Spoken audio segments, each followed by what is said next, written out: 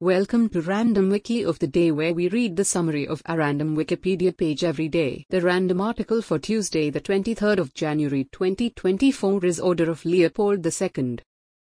The Order of Leopold II is an order of Belgium and is named in honor of King Leopold II. The decoration was established on the 24th of August 1900 by Leopold II as sovereign of the Congo Free State and was in 1908, upon Congo being handed over to Belgium, incorporated into the Belgian awards system.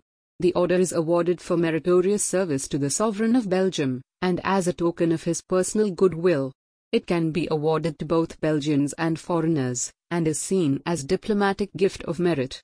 The order has become a long service order for people in the civil service and is awarded alternatively with the Order of the Crown, as the Order of Leopold is awarded under rarer circumstances. The order currently stands third after the Order of Leopold, first, and the Order of the Crown, second, in the Belgian honors hierarchy. The Order of Leopold II is awarded by royal decree.